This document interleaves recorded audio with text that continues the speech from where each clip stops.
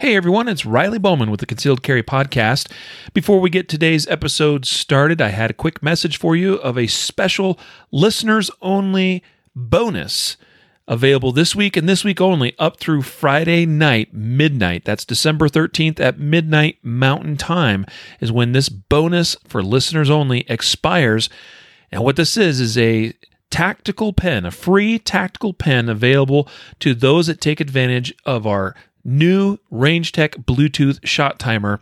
If you purchase that and send us or forward us a copy of your emailed receipt by Friday night, midnight Mountain Time, we're going to give you, in addition to the other bonuses that already come along with the new Range-Tech BT shot timer during the special launch period, in addition to those other bonuses, we'll give you that additional free tactical pen that's available only for podcast listeners. And what you got to do is you got to forward us your emailed receipt to podcast@concealedcarry.com. And we'll make sure we include one of those free tactical pens in your package when your shot timer ships out. To take advantage of the new shot timer during this launch period and all of its bonuses, go to concealedcarry.com/timer bonus. Now let's get on with the show. This is the Concealed Carry Podcast, episode number 372.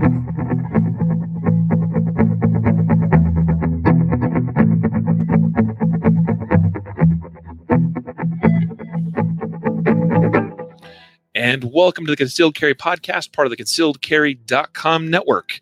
I am your host, Riley Bowman, and I'm joined today by producer extraordinaire, co-host, special talented dude, Matthew Marister. Hey, what's up, Riley? Glad to have you back. What is up? So I am thrilled to be back. I am thrilled to be back live with the podcast. We are streaming this live on Facebook and YouTube. Folks, if you ever want to catch the live stream, feel free to join us typically on Tuesdays and Thursdays on Facebook, on our Facebook page, and on our YouTube channel, concealedcarry.com. It's actually spelled out, Concealed Carry, DOTCOM channel on YouTube. And make sure you subscribe to those things while you're at it.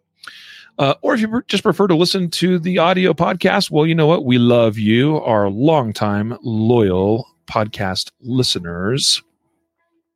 Today's episode is going to be kind of all over the place. We're going to introduce kind of a new segment. I'm not going to tease it too much here in the beginning, so keep you waiting for that.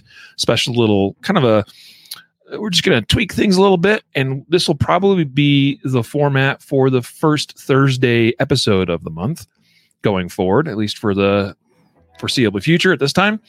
But then we're going to get into a discussion actually inspired by a question that came in from a listener asking about soft-sided holsters, and particularly he asked about sticky holsters, which is a topic that Jacob and I we talked about. I think it was maybe one of his picks, or maybe he reviewed it. I don't remember exactly, but this listener asked about sticky holsters, and so we'll broaden that a little bit. We'll just talk about soft-sided holsters that are similar to that design. There's some valuable things that and I'd like to actually get Matthew's input on that as well. And then we're also going to get into a discussion about the recent event. It was like a week or two ago now. I guess about 2 weeks ago now.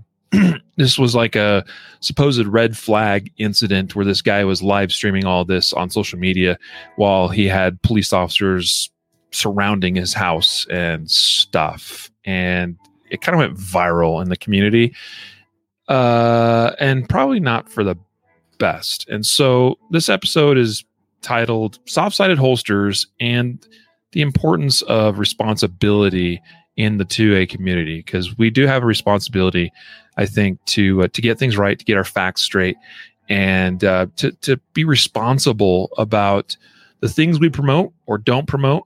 So I think that's a worthwhile discussion, and we'll get into that today. And if we have any remaining time, which is doubtful, I'll go to the bucket of questions from listeners, because generally we get questions that come in, and we'll respond to those via email or on our Facebook page if appropriate.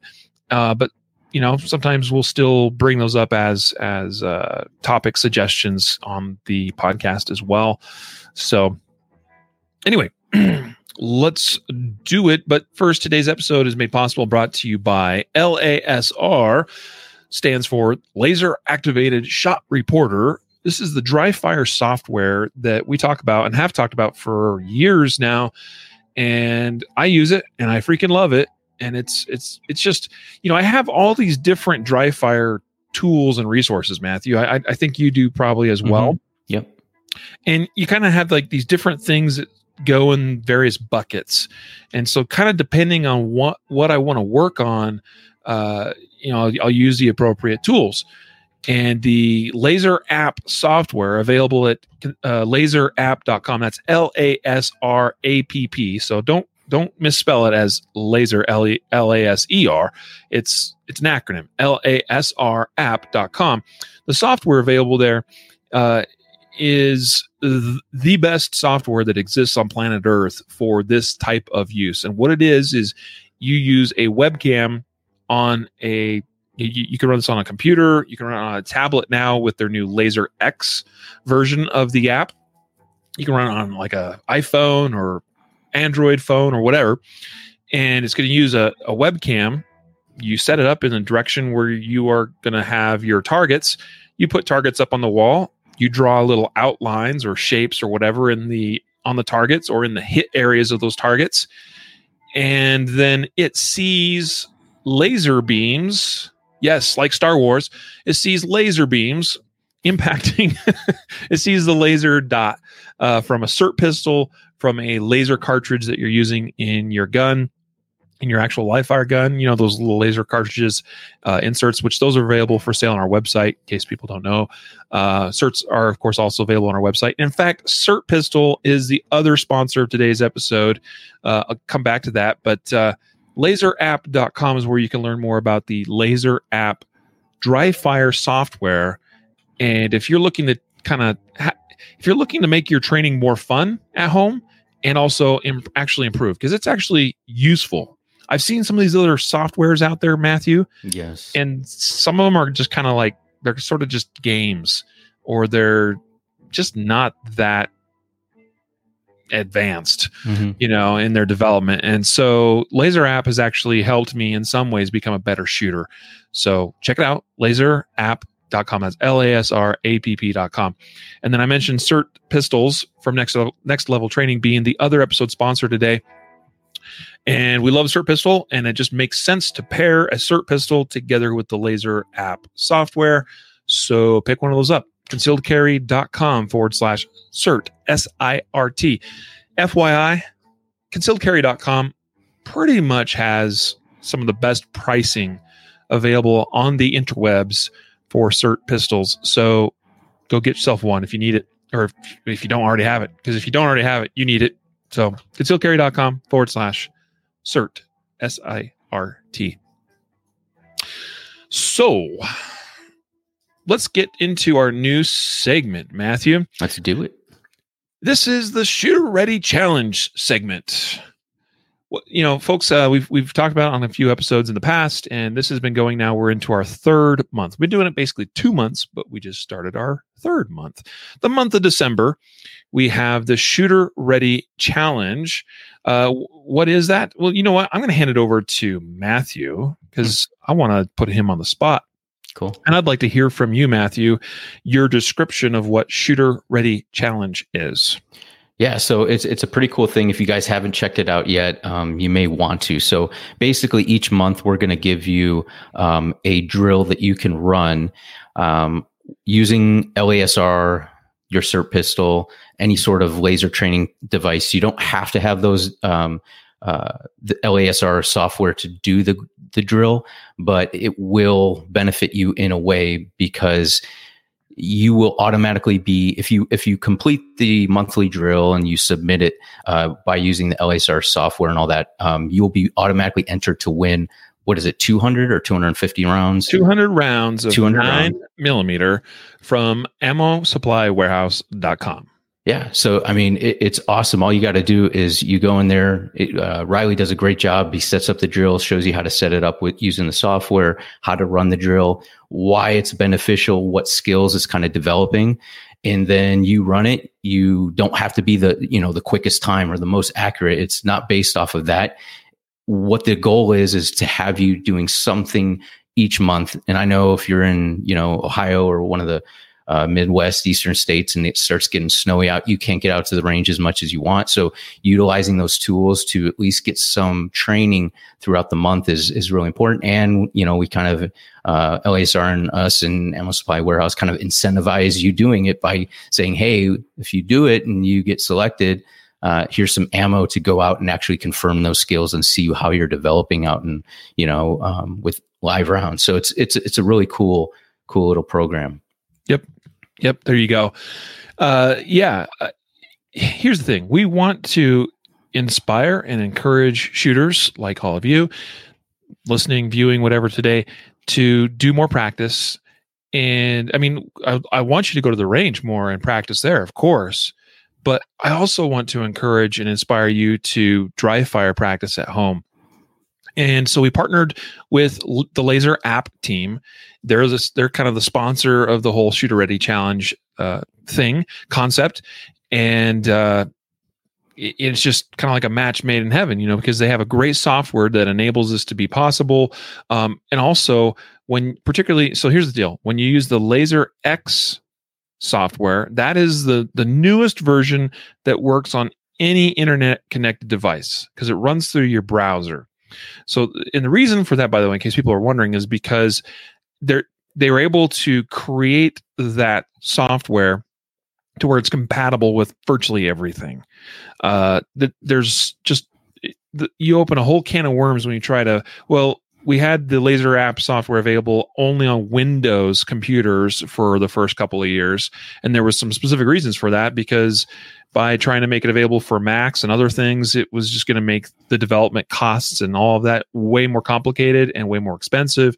And well, wait, I want to run it on my iPad, or I want to run it on this thing, or I want to run it on that thing. Well, okay, so they create a Laser X, which runs in the browser, and it works with everything. And it's really genius. And the other advantage there is that it can keep track of everything in the cloud. So all your scores and your times and all of that is recorded virtually in the cloud as you run the software. And so you can go back and review your performance. You can see various statistics, and automatically we're able to track who participates in these drills each month, these Shooter Ready Challenge drills.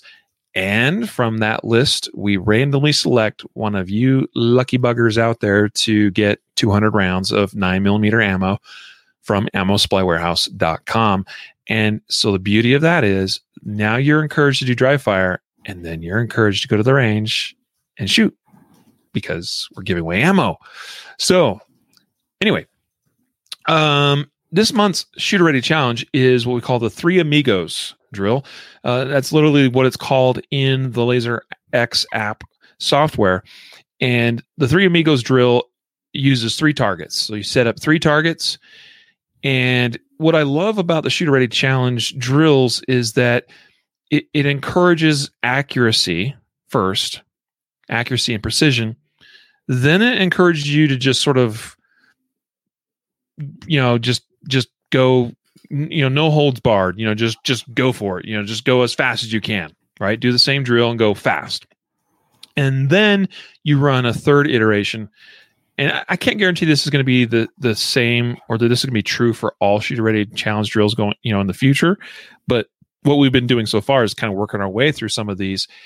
And so this is kind of how these ones work. So you do an accuracy standard, essentially, then you do a speed one, and then you do it this third time, and it encourages you to balance those two. And I think that's really smart, really genius. It's a great way to encourage shooters to learn. So we learn first how to do things correctly and precisely, consistently, accurately, and then we learn how to, okay, what's the limit of human performance for me personally? Like, what can I do speed wise? And now what can I do, to balance those the two sides of the equation? And it's really great. By the way, Shooter Ready Challenge is available at ShooterReadyChallenge.com. ShooterReadyChallenge.com is where you can go each month and see what the challenge is and then go and do it. Three Amigos. Let's come back to that. So you have 3 targets. It's really a basic transition drill. And I was thinking about this recently, Matthew, because, a lot of times we do these various drills where we're transitioning between targets, 1, 2, 3. Maybe we're doing maybe even like a triple nickel drill, which is 5 targets, 1, 2, 3, 4, 5, 2 shots per each. Or even the chaos drill, which is a favorite of mine and is one that was created by Kyle Lamb, where you got, again, 5 targets and you're transitioning. You have close and wide transitions. And I was thinking about it because I think a lot of times defensive shooters kind of look at that kind of stuff and go, well, in a defensive context, those kinds of transitions are probably not very realistic. Because if you watch a lot of real life shootings, we have so much surveillance video and cell phone video and things these days. It's not very often you have 3 bad guys all lined up, equally spaced, and that you have the opportunity to shoot all 3 of them equally. Right. Like 2 rounds to this guy, 2 rounds to that guy, and then 2 rounds to that guy. You know what I mean? Like typically when shots start getting fired, people start moving. And the bad guys will start scrambling, sometimes all sorts of different directions too. I just watched one on John Correa's Active Self-Protection channel yesterday, or maybe it was the day before, where one bad guy ran literally one direction, the other guy went the complete opposite direction. Mm-hmm. And I can't remember which, but one of them was going to their getaway car, and the other guy went, wait, the car's over there. Like he then runs after the car, and like his buddy's already taking off. Right. He's running alongside of the car, because they're probably shocked just as much as the good guys are shocked when they are ambushed or counter ambushed. And so people start scrambling. So you don't have 3 people or even 2 people or whatever that you're probably shooting a lot of times like we do in some of these drills. And not only that, but like there's the tactical and also even like the legal component of this, where it's like, well, I shoot this guy, but I need to be assessing, okay, is this guy still, or is he now a threat? Because I can't just assume that we got to be cautious. We got to be cautious that, well, I shoot this guy, but by the time I transition over to where this guy would have been, he's now actually back facing me and running the other direction. But because I've just sort of automatically programmed that into my response, I've already made that decision. I'm going to shoot. Now you're shooting a guy in the back as he's making an escape. And maybe he doesn't even have a weapon in his hands. Like in some contexts, if you had 2 bad guys each with guns and you shoot this guy, but that guy starts to move and you shoot him though. And it's like, well, okay, well, he had a gun, it's kind of, there's a little bit more leeway there. But what if that guy doesn't have a gun or doesn't have a weapon? Now it starts, looking really, it could be really a bad idea, is my point. So, all right. So I'm explaining all that. Here is my thought though, Matthew. I was thinking this up the other day and I was like, well, why do we do all these transition drills? And it's great for a competition world because you have a lot of transitions typically in competition, in action shooting, right? Action pistol shooting. But then I thought about this. In real world, you might have a bad guy and he needs shooting and you start shooting him, but he starts to move. Mm-hmm. Well, every time your bad guy moves and you fire and then you recover from recoil and you get back on target, you're hopefully tracking him. That's kind of like a second target. You're really having to take another sight picture, right? Your target has moved. Maybe the distance has even increased and you've had to move. And so everything has changed in that moment from shot to shot. That's kind of like a transition drill in a way. Yeah, that's exactly what I was thinking as you were talking. And I think it's important because a lot of people, the idea is of doing these transition drills is that you learn the proper technique, because the technique, if you learn the proper technique, it's not just applied to shooting target 1, 2, 3, or 1 and 3 and back to 1.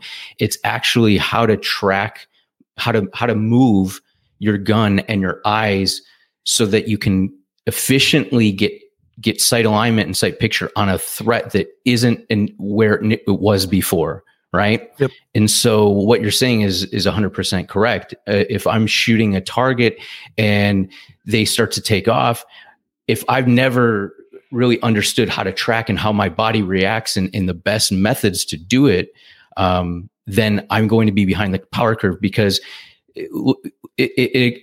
it will manifest itself if you've ever shot multiple targets, because and you don't even have to do this on the range. If you just use your LASR, your laser pistol, or use your handgun, if you're just sitting there listening, and point it at a target and pretend you're squeezing the trigger on a light switch, then move over and try to stop your hand on another object that's 10 feet away, and you're likely to overshoot that target, right? Because that's the improper way to do it, right? Your eyes and your gun can't follow the same path because you end up moving past your target. Yep. And so by learning the proper technique, and you explained it in your video really well, you can be better equipped to track targets, to move the gun and your eyes, and be more efficient. So yeah, I get it when people say, yeah, you're not going to be going 1-3, 1-4, 1-5. Yeah, of course. But it's the technique that you're developing and the abilities that will help you in other aspects or respects. Yeah. Now listen, in case anybody misunderstands what I'm saying, I understand it is still different, right? The idea of having multiple targets and transitioning between them, that's still different than shooting a moving target. Mm-hmm. But the reality is it's really difficult. There's very few ranges that are even equipped to allow us to practice on actual moving targets. And so what a transition drill is doing is it's breaking up the process, okay, where it's so easy to just get locked in on, I'm going to stand right here in this one place and I'm going to shoot this one target. And yeah, there's a lot of great drills that we can run that are on a static position, on a static target, that test a lot of valid things, that have a lot of value in them as far as testing and challenging shooting skill. But this is just sort of breaking up that process, and it's making it a little bit more challenging. And I'll tell you, when you start really pushing speed quickly with transitions, it's going to appear as though you are moving with and tracking a moving target, because you're going to be going so fast. When you get to that level, all right, and you can do that, and you can transition, and you can see everything you need to see and do it really quickly, it's gonna look pretty much like you are moving with and tracking a moving target. And so it's kind of a recent sort of revelation for me to go, oh, you know what? I think there's actually some validity to the way I just explained a good reason for doing transition drills, I think, now.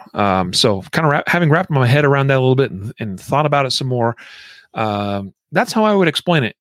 So that a drill like this still has value for both the competitive shooters and the defensive shooters alike. All right, so the Three Amigos drill is really simple. I know some questions here from live viewers.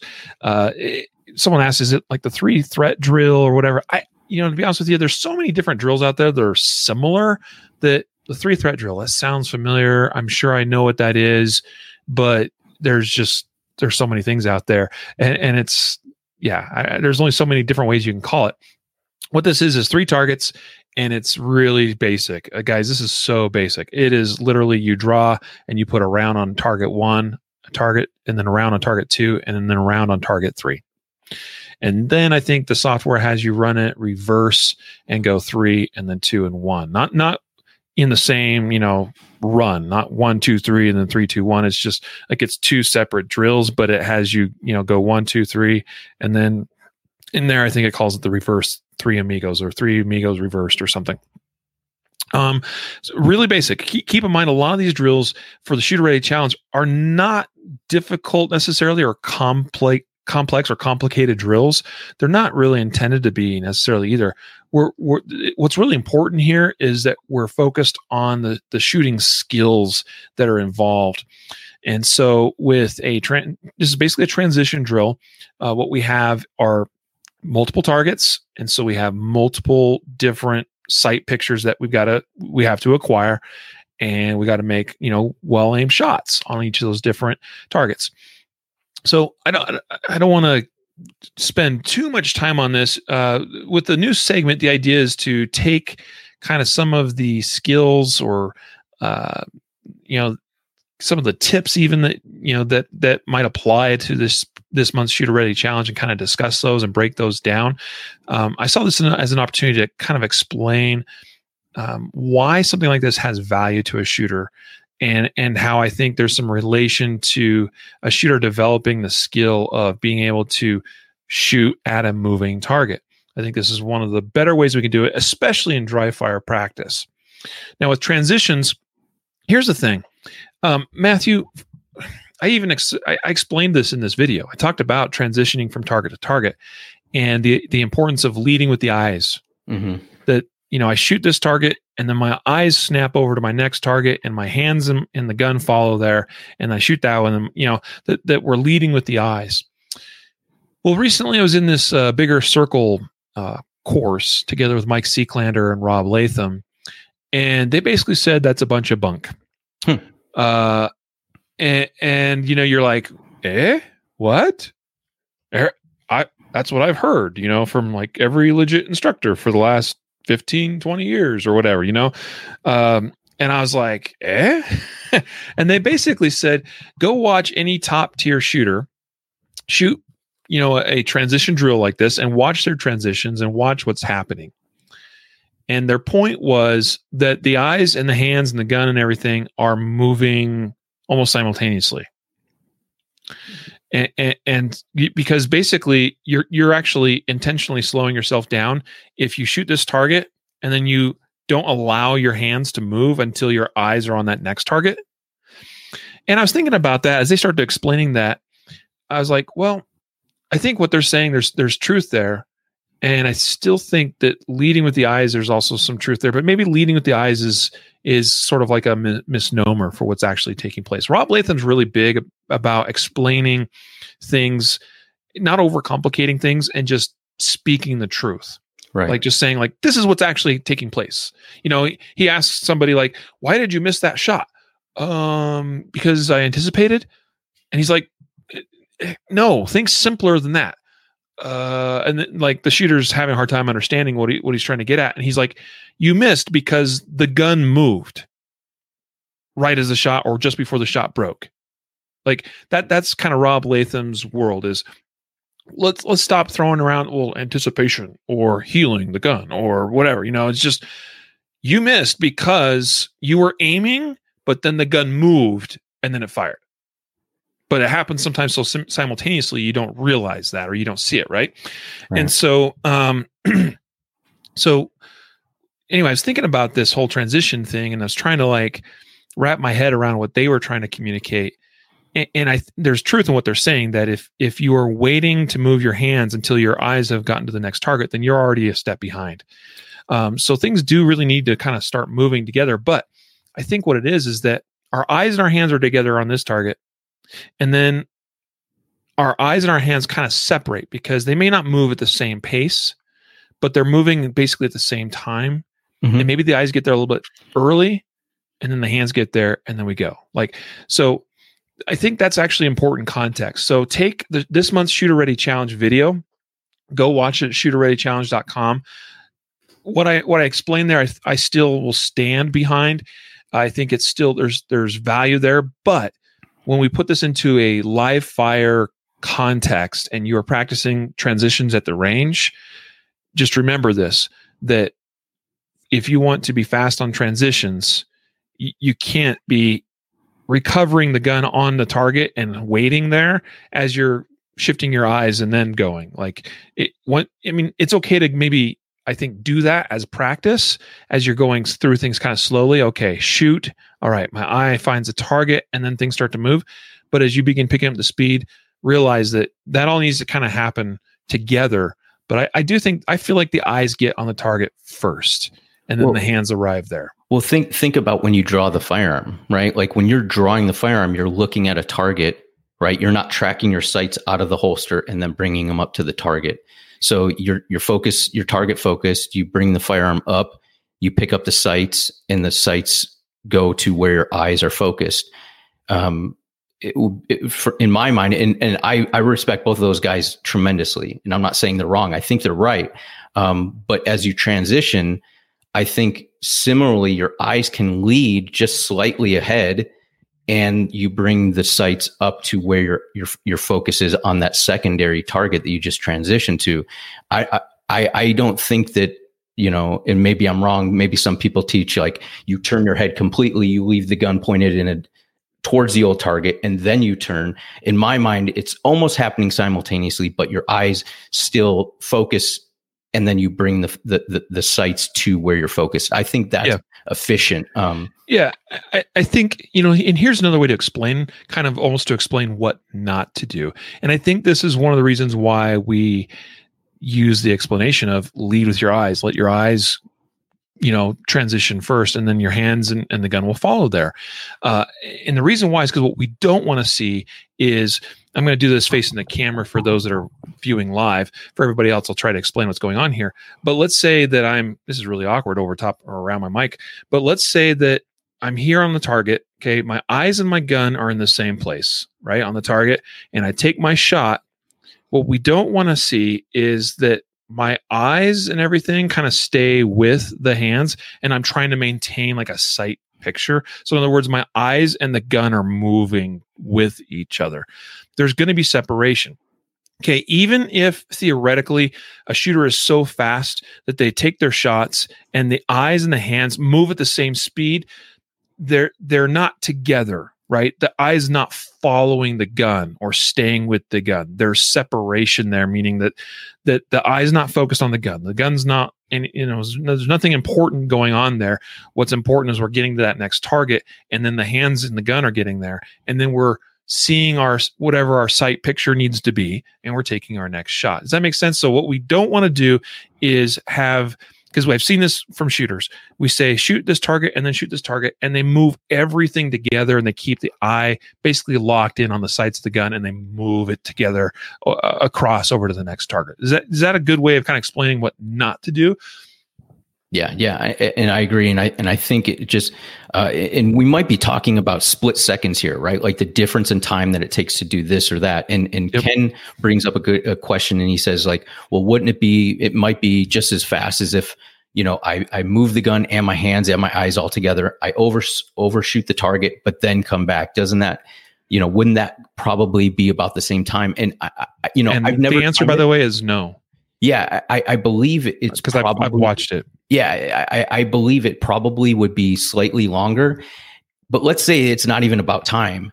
I think it's more about accuracy, because I believe that when you do that, and when I do it, I know because I overshoot the target. I always will shoot off to the right because I'm moving the gun that direction, or if I'm going to the left. Whereas if you lead with your eyes, your accuracy is going to be better overall. And I think, we can look at it as time, but not everything might be time, And so, if it might be accuracy, maybe you need to take a more accurate secondary shot. So it's not all about time. So, I think there's two aspects to it, really. And I have some additional thoughts and opinions about, and some other things that I think kind of come into play here that we could explain, but maybe we'll save that for another day. And there's actually some crossover into a lot of things we do in the shooting sports, including moving our bodies and changing positions, including the draw even. And it has to do with acceleration and deceleration and the way we might do that. I think with leading with the eyes and making sure our eyes get on that next target and not follow with the gun, that intuitively we sort of do the deceleration side of the equation more intuitively and naturally. That's where I'll leave it at that for today. So again, this month's Shooter Ready Challenge is based around basically transitions. It's transition drills through a drill called the Three Amigos. It's right there, all in the LaserX app program. You just go to laserapp.com. Sign up for LaserX. You can do a monthly subscription. You can also buy a lifetime access. It's basically the same cost of buying just the software for a standalone computer license. And it's got so many amazing things built into that program. And that's why we wanted to bring it to you, the shooters, through the Shooter Ready Challenge. And don't forget, you have the opportunity to win free ammunition just by playing. So, all right, we need to move along. We're just kind of, shooting from the hip here with everything here. We had a meeting with Jacob, and we said, hey, we're gonna kind of add this element where we sort of talk about, discuss, and explain the Shooter Ready Challenge for the month at the beginning of the month on the podcast. And there's, like I said, great lessons that can be learned from that. And so that's what we've done here. First time ever. Probably went a little long. Now we'll get into the next thing. And Cami asks, but you really need a webcam to get the full deal, right? So if you run it with a phone or an iPad or something like that, most of you probably already have, it's got a phone built in, right? If you're using it on a computer, maybe your computer has a built-in webcam, or maybe you need to add a third-party webcam. They're relatively inexpensive these days, so just get one. All right. To me, everything in this realm is money well spent, because there's so much practice and value you can get out of it that, for pennies when you think about it, compared to going to the range and launching slugs downrange with no plan or no, real guidance. You're just shooting rounds and like calling it practice. So anyway, we told you we talk about soft-sided holsters, and a question came in from a listener today. Listener Sean is his name, and he said that he's been listening to the last few months, but his question is about the safety of sticky holsters. He said he heard a host say he would use it in another show, saying that soft holsters were unacceptable. He wanted some clarification. And I think, like I said, Jacob and I did an episode, and I think this was a review that he was doing, because we know we have our product review in, was it the third episode of the month or something like that on Tuesdays? Mm-hmm. I can't remember. Matthew keeps me straight on the calendar. And so Jacob talked about it, and Jacob is known for using and carrying a sticky holster. And then I made my opinion pretty clear. I will not, at least for an IWB type solution where I'm just sticking it in my waistband and calling it good. What I have been on the record as saying is that I'll put a sticky holster or similar in my pocket and use it as a pocket holster. But if I'm speaking just for myself, so just keep in mind that everything that I'm saying right now, this is my opinion. I'd like to think that it's well-informed opinion, but it is opinion after all. I think there's better products out there to use as a pocket holster. Even like the DeSantis, I can't think what the actual product name is, but DeSantis makes a pocket holster that I think is a pretty decent pocket holster for like $18. I think it's way better than a sticky holster. Now, sticky holster was designed originally to sort of like the Remora holsters, which is another similar concept. Right. It's a soft, it's basically a pouch. The outside of it's got the sticky type material. The idea being stick it in your waistband, and with the tension of your pants / belt, and that resistance of that sticky outside material keeps it in place. And it's like, okay, all right. I like having a clip or loop where it comes to a holster. I like to know things are attached and that there's no way they're going to come detached. Now, I know users have said that holsters like that, used in that manner, it stays put. It doesn't come out or anything like that. Well, I think that's true for probably most people in day-to-day life. But I could point you to a lot of video evidence that shows people that have to use their guns ultimately that started in some kind of physical altercation. And I don't have faith that as you are in some kind of, tussle, wrestling on the ground or anything like that. Like, I just don't have faith it's staying put in a situation like that. I mean, everybody's familiar too with the FBI agent that was carrying, I think, in like a hybrid IWB holster, like a leather Kydex hybrid holster in kind of the small back or very, far back IWB position, and did his front flip or back flip and his gun flew out of the holster. Yeah, I mean, it's not like we're doing backflips every day, but my point there is that was actually a hybrid holster that has some kind of actual retention, like it's got a part of the Kydex that sort of clicks onto the gun. But now you're talking about a holster that doesn't really have any retention other than you're relying upon the pressure that your waistband is placing around that holster, around the gun, and kind of keeping it in place. So that's my input on that. I'll hand it over to you, Matthew. Yeah, I don't think I have much to add other than, I'm reading the comments, a lot of people are saying they like the Kydex, the hard-sided holsters and things like that. For me, I look at the soft holster and say, what are the benefits of having this versus this? So if there was something inherent in a soft-sided, one of those like sticky holsters, that allowed me to carry the gun where otherwise I wouldn't be able to, right? Like by using a Kydex holster or a holster with a clip, then maybe I would say, well, under certain circumstances, maybe that's the only holster you can use. Like a pocket holster, I think that's you don't need a clip for a pocket holster. So I think it suits itself well for that. But as far as like inside the waistband, I just think that what are you trying to get away from by losing the clip? You know what I mean? On an inside the waistband, what benefits do you get? And I think maybe it's comfort and maybe for some types of clothing. But I think nowadays there are so many really, really good, well-designed holsters that have clips and that are comfortable and that you really don't have to take the drawback of having a holster that's just held in your pants by how tight you make your belt. Yep. So, yep. Again, so I think using it as a pocket holster or something, all right, cool, whatever. I think there's better solutions, but I don't see a problem with that necessarily. But let's just kind of broaden this a little bit and touch a little bit on soft-sided holsters just in general. Now, this is almost a little bit of an awkward conversation to have because in the early days of the podcast, especially even, we had sponsoring the podcast was Brave Response, which makes the Brave Response holster, which is a nylon holster, soft-sided. And I've used the Brave Response holster and still occasionally will use the Brave Response holster in specific limited contexts. Mm-hmm. It should be known, by the way, I am sponsored by Brave Response as a shooter.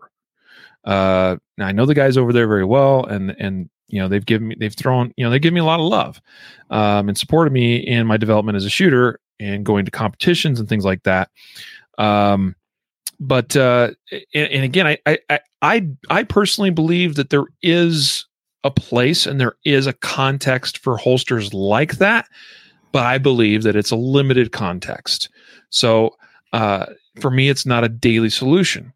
For some people, it might be. I would encourage them to exercise caution because there are limitations and potential pitfalls to carrying in a soft-sided holster.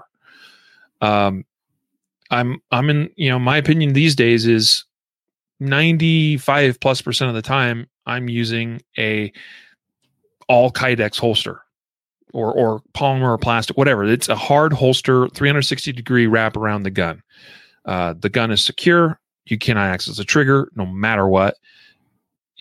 It's there, it's safe. Okay. It's a proven safe way and method of carrying a gun. And that's really important to me. And I carry an appendix position, so that's even doubly so important to me, that there's just no way that the holster can do anything that would cause the gun to fire when we don't want it to fire.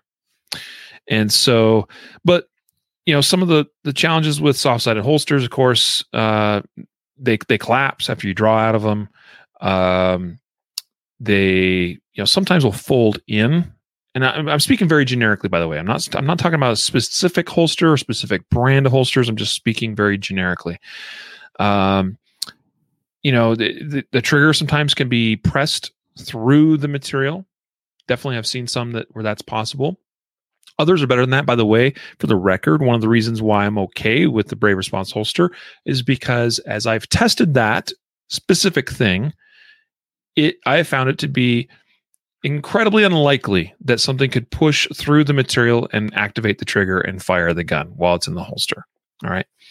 And so I'm okay with that. But not all soft-sided holsters are created equal in that regard.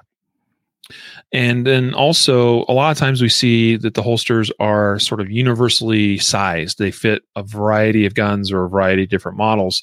And some do that better than others. But the downside is, or at least what we sometimes see, is that, well, it says it should fit this gun, but the reality is it does, but now I can't get a full firing hand grip on the gun when I go to draw it because it sits a little bit too deep. Or I've seen even some that it sits really almost a little too high out of the holster, and you can actually sort of work your finger into the trigger guard or something like that. And so that, again, exercise caution in that regard. So again, now, so people may wonder, when is it that I use a holster like this, specifically the Brave Response holster? A lot of times it's when I'm going for a jog or for a run. And I throw on a pair of shorts, I throw on a t-shirt, and I'll use a Brave Response holster because it's sort of like a belly band, sort of. It has an integral belt, and so I don't have to have something clipped to the shorts or the sweatpants or anything like that. So it carries its own weight, and it works very well in that regard. And that's when I use it. And when I'm working out, I'm typically standing, I'm running, I'm walking. I'm not putting myself in a lot of contexts or situations where I am increasing the potential for failure of that particular holster and gun combination. So that's again why I still believe, even though I have friends in the industry that say never use a soft-sided holster, period, and I respect them for their opinion, that's fine. But I think that there are some contexts where it can be appropriate. I mean, belly bands have been around for a long time. My grandfather carried in a belly band way back in the day. So now, granted, it was a double action revolver.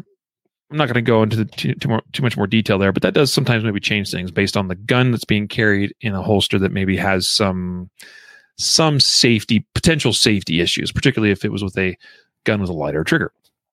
So, all right. I've gone on long enough. I want to throw it back to you, Matthew. Some additional input or thoughts that you might have about soft-sided holsters. Yeah, I honestly, I can't add anything. I see both. I mean, I see people saying, and I understand them saying, don't ever use a soft-sided holster. I get it. They're not wrong. Insofar as that there are limitations to soft-sided holsters, but I do think, like you said, there's application. I agree with 100%. I have the Brave Response. I use it, the Appendix one, and I use it quite often in the same context.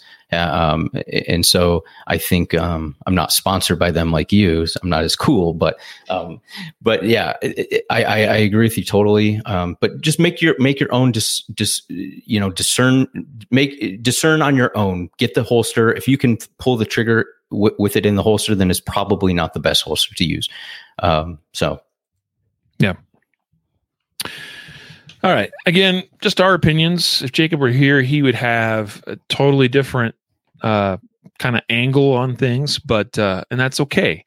I disagree with him in some areas, and he disagrees with me, I'm sure. but if I'm speaking on, I'm just speaking honestly for me as of right now. All right.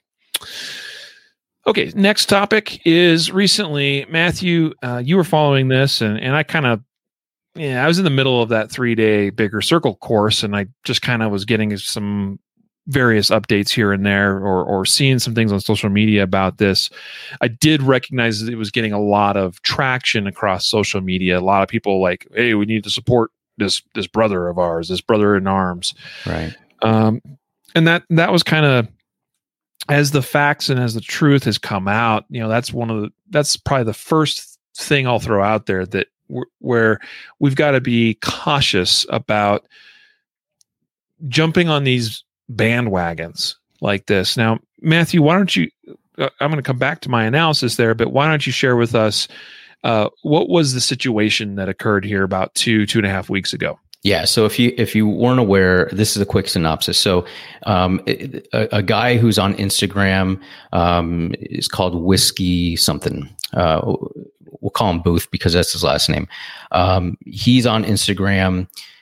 He starts to live stream on Instagram a situation where he says, police have surrounded my home. They're coming after me because I have a 30-round magazine. I'm a combat vet, and I had a 30-round magazine, and now they're coming to take my magazine under the auspice of a red flag law.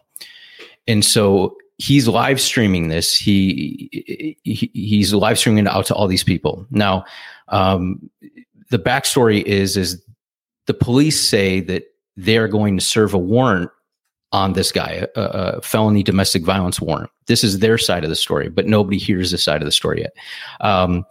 When they get there, Booth has his camis on and throws on a plate carrier and runs inside the home. Okay, doesn't come out. So they clear out the surrounding houses and set up a perimeter and start trying to negotiate with this guy.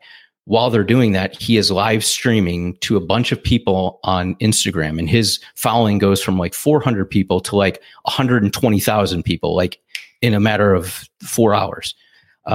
Everybody, Colin Noir and a bunch of other high profile 2A guys are weighing in on this because he says the redcoats are outside my door. He's taking pictures of, police vehicles and things like that. So instinctively, because we are very, I think at this time, people are very worried about these red flag laws and all the unconstitutional laws that are being passed, jump into full speed. They don't think, they don't discern, they don't say, hold on, let me see if this is what he's saying is true. And they start encouraging this guy by saying, oh, we're going to show up. We're not going to have this. This is the revolution. Here it goes. It's going down. They begin to start showing up at the scene. Okay. Tying up police resources at the scene. And they begin to call the police department over and over and over, saying that you're violating this guy's rights. He's a veteran. What are you doing? Basically shutting down their 911 call center for any emergency calls because they're so overwhelmed with telephone calls. So that's where I'll leave it, and I'll let you, Riley, pick it up and give your assessment of kind of the fallout or what ends up happening. Yeah. Again, to be clear, this gentleman and his Instagram account, Whiskey Warrior 556, he beat up his wife. All right. And, he was doing things on social media and he was clearly intoxicated. He was drinking whiskey, presumably, I guess. I saw one of his little clips at one point. I think it was Saturday night when I was about to go to sleep after a long day of training. And I was like, I just watching it, I kind of had some personal concerns and reservations about what I was observing there, because I was like, he looks like he's drunk, drinking out of his container. I mean, I've got water in this one here, but to me, just looking at him, looking at his eyes, listening to how he was speaking, and he was kind of rambling on. Like, I have a tendency to ramble on, but I'm not intoxicated when I ramble. And I was just like, I don't know about this. I could see that it was getting a lot of traction on social media, but I had kind of an icky feeling, I think is probably the best way to put it. So sounds like we have like an airplane on your end. Yeah, flying over my house. Yeah. They're listening. It's a black helicopter. It's no. Yeah, they're coming for you. So what was concerning is that so this blew up on social, and you had a lot, including some very big social media accounts out there, basically saying, let's mobilize, let's head to New York. This is going to be the second shot heard around the world, sort of thing. Like, things are about to go down in upstate New York. And like, that is super, super concerning to me. So we talk about the responsibility we have as gun owners and as Second Amendment supporters in the Second Amendment pro-gun community. This is a really important thing to get right. If we're going to be encouraging people and even suggesting that we might need to, quote unquote, mobilize, get ready for the boogaloo, then we need to make sure that we got our facts straight. And 7 hours or whatever after some dude posts online that he's getting his guns taken away and this red flag thing's happening to him and all this stuff, like, we don't know the full situation. Now, I agree. There was, and you observed this, Matthew, that it sounded like even law enforcement's story changed a little bit. Yep. Hard to know what, like with those kind of things, like even just looking at my own community here or the Denver metro area, with anytime that there's, some kind of, I don't know, some kind of ongoing event, some kind of ongoing criminal event. You got some dude that shot somebody and is holed up in a house. Like when you listen to how reporting and statements from police come out, stories change all the time. And there's a lot of reasons for that. Law enforcement agencies are very cautious about what they say about a situation, typically, because there's a lot of potential liability, legal liability from things that they put out into the social sphere. And so by nature of that, statements that might be kind of generic or might sound like one thing later sound like a completely different thing because more details come to light, or the agency determines that it's okay or it's more appropriate for them to say more in the situation. So I don't know. I don't know that necessarily explains the evolving statements from that local police department or sheriff's office, but still, we shouldn't be calling for the next revolution because some dude on social media says that they're coming to take his guns away. Yeah. Like that one event like that alone is not enough to be calling to the masses to go and revolutionize, because we don't know the full context. Clearly what came out after the fact is this guy is a scumbag that beat up his wife and was issuing some threatening statements. So, like if we mobilized over that, just look at how bad this makes the rest of us look when we start supporting this and it comes out that the story is not all of what it seems to be. Because I think people were interested in this because they felt like this might be the dreaded, red flag law situation that we've all kind of dreamed up in our minds, that somebody says something about their neighbor and cops show up to take his guns away. But it wasn't that simple. It wasn't a mistake like that, at least. So we have a responsibility to not be calling people to arms over unsubstantiated, uncorroborated social media reports. This was reported on some, I won't say major mainstream media sites, but was reported on several right-wing, conservative, pro-2A sites. Like, this is going on. This is a big deal. Like, pro-2A, like, that's concerning to me, that we jump on this bandwagon of, again, an unsubstantiated, uncorroborated social media one-man reporting job. Yeah, and I agree. And there's a couple little things I want to touch on. And Ken mentioned this in the comments. He asked, was there a restraining order? And initially, one of the cops that was in the area supposedly heard a gunshot. There were no firearms or magazines that were ever confiscated, so they didn't find them. Doesn't mean that they weren't there, but they couldn't substantiate that there was actually a gun fired or anything like that. But as far as the restraining order in New York, and it's not the same in every single state, but in New York, if you are arrested and you are the suspect in a domestic violence incident, and at that time, the victim will automatically, that will trigger the victim to have a restraining order, right, against you, protecting her against the person who, or him, against the suspect in the domestic violence incident. That triggers their forfeiture of firearms during that time. Okay, so in that sense, yes, there was a restraining order against him. He violated the restraining order when he returned and she called the police. Yeah. And the issue is he violated the restraining order. They had a felony warrant for him. And so my issue, and I get it. Like I am 100% behind standing up against tyrannical governments and things like that. 100%. I'm 100% behind supporting veterans who are having difficulty coping and have marital problems and things like that, and getting them help, mental health and things like that they need, of course. But I was also I was a crisis negotiator for our police department, and I spoke with people trying to get them out of barricaded situations and things like that.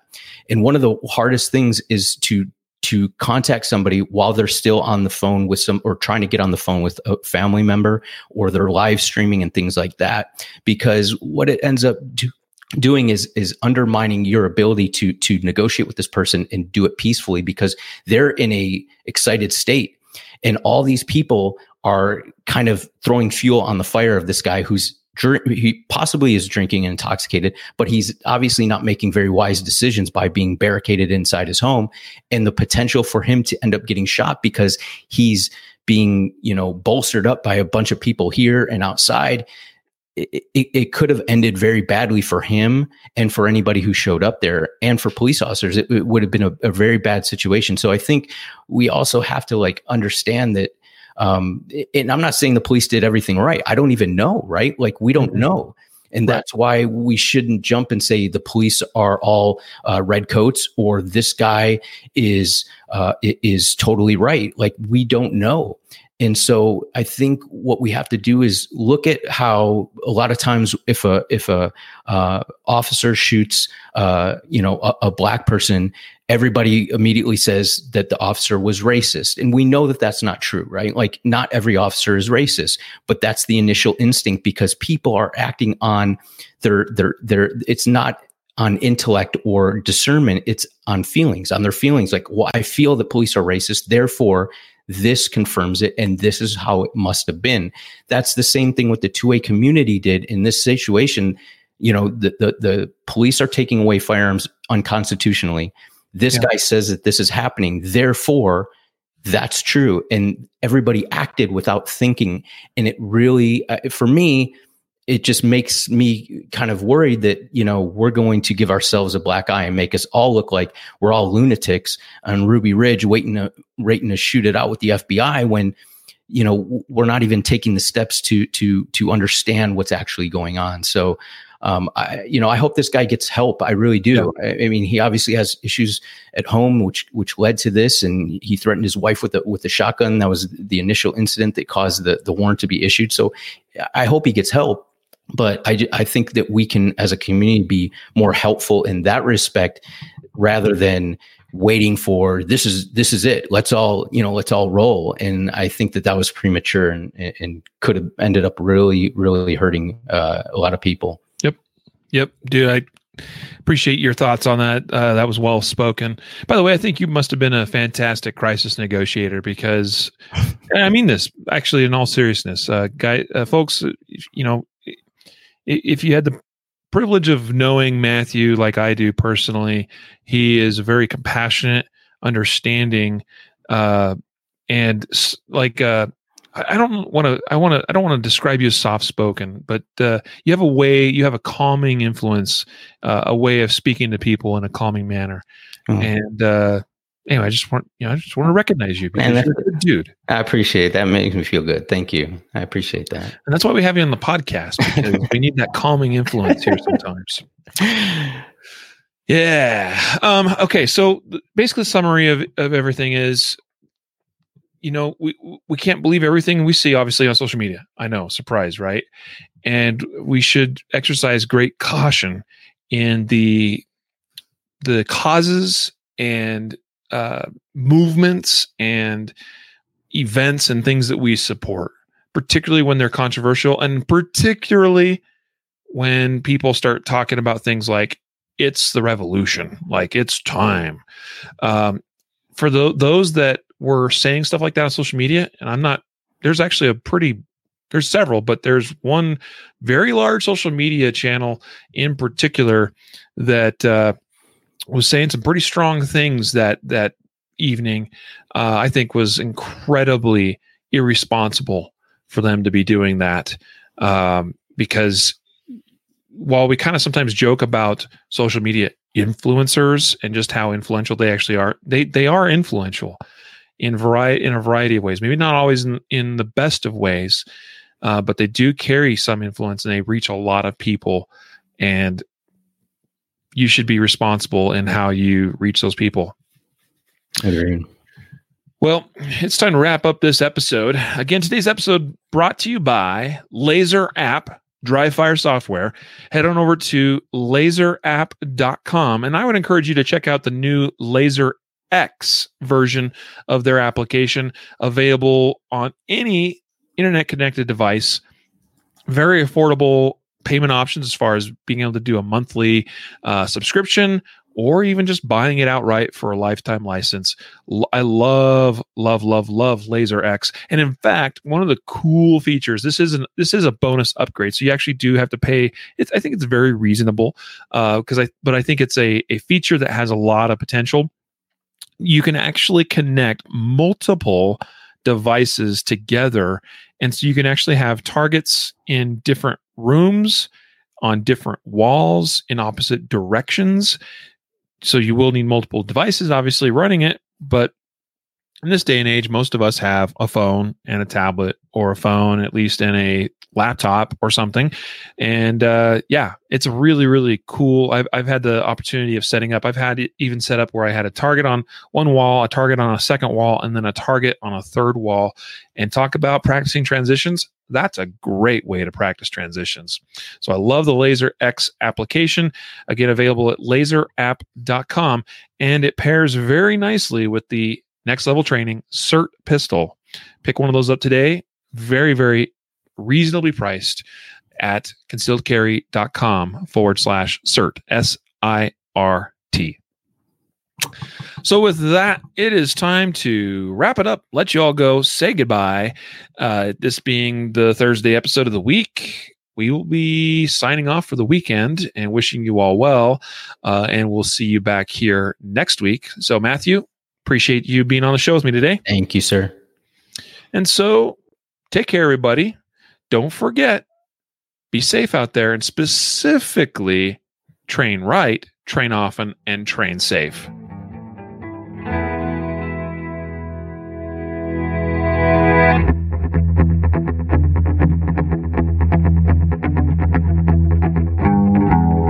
A reminder that laws vary from place to place, and we encourage listeners to seek local legal advice to understand applicable laws.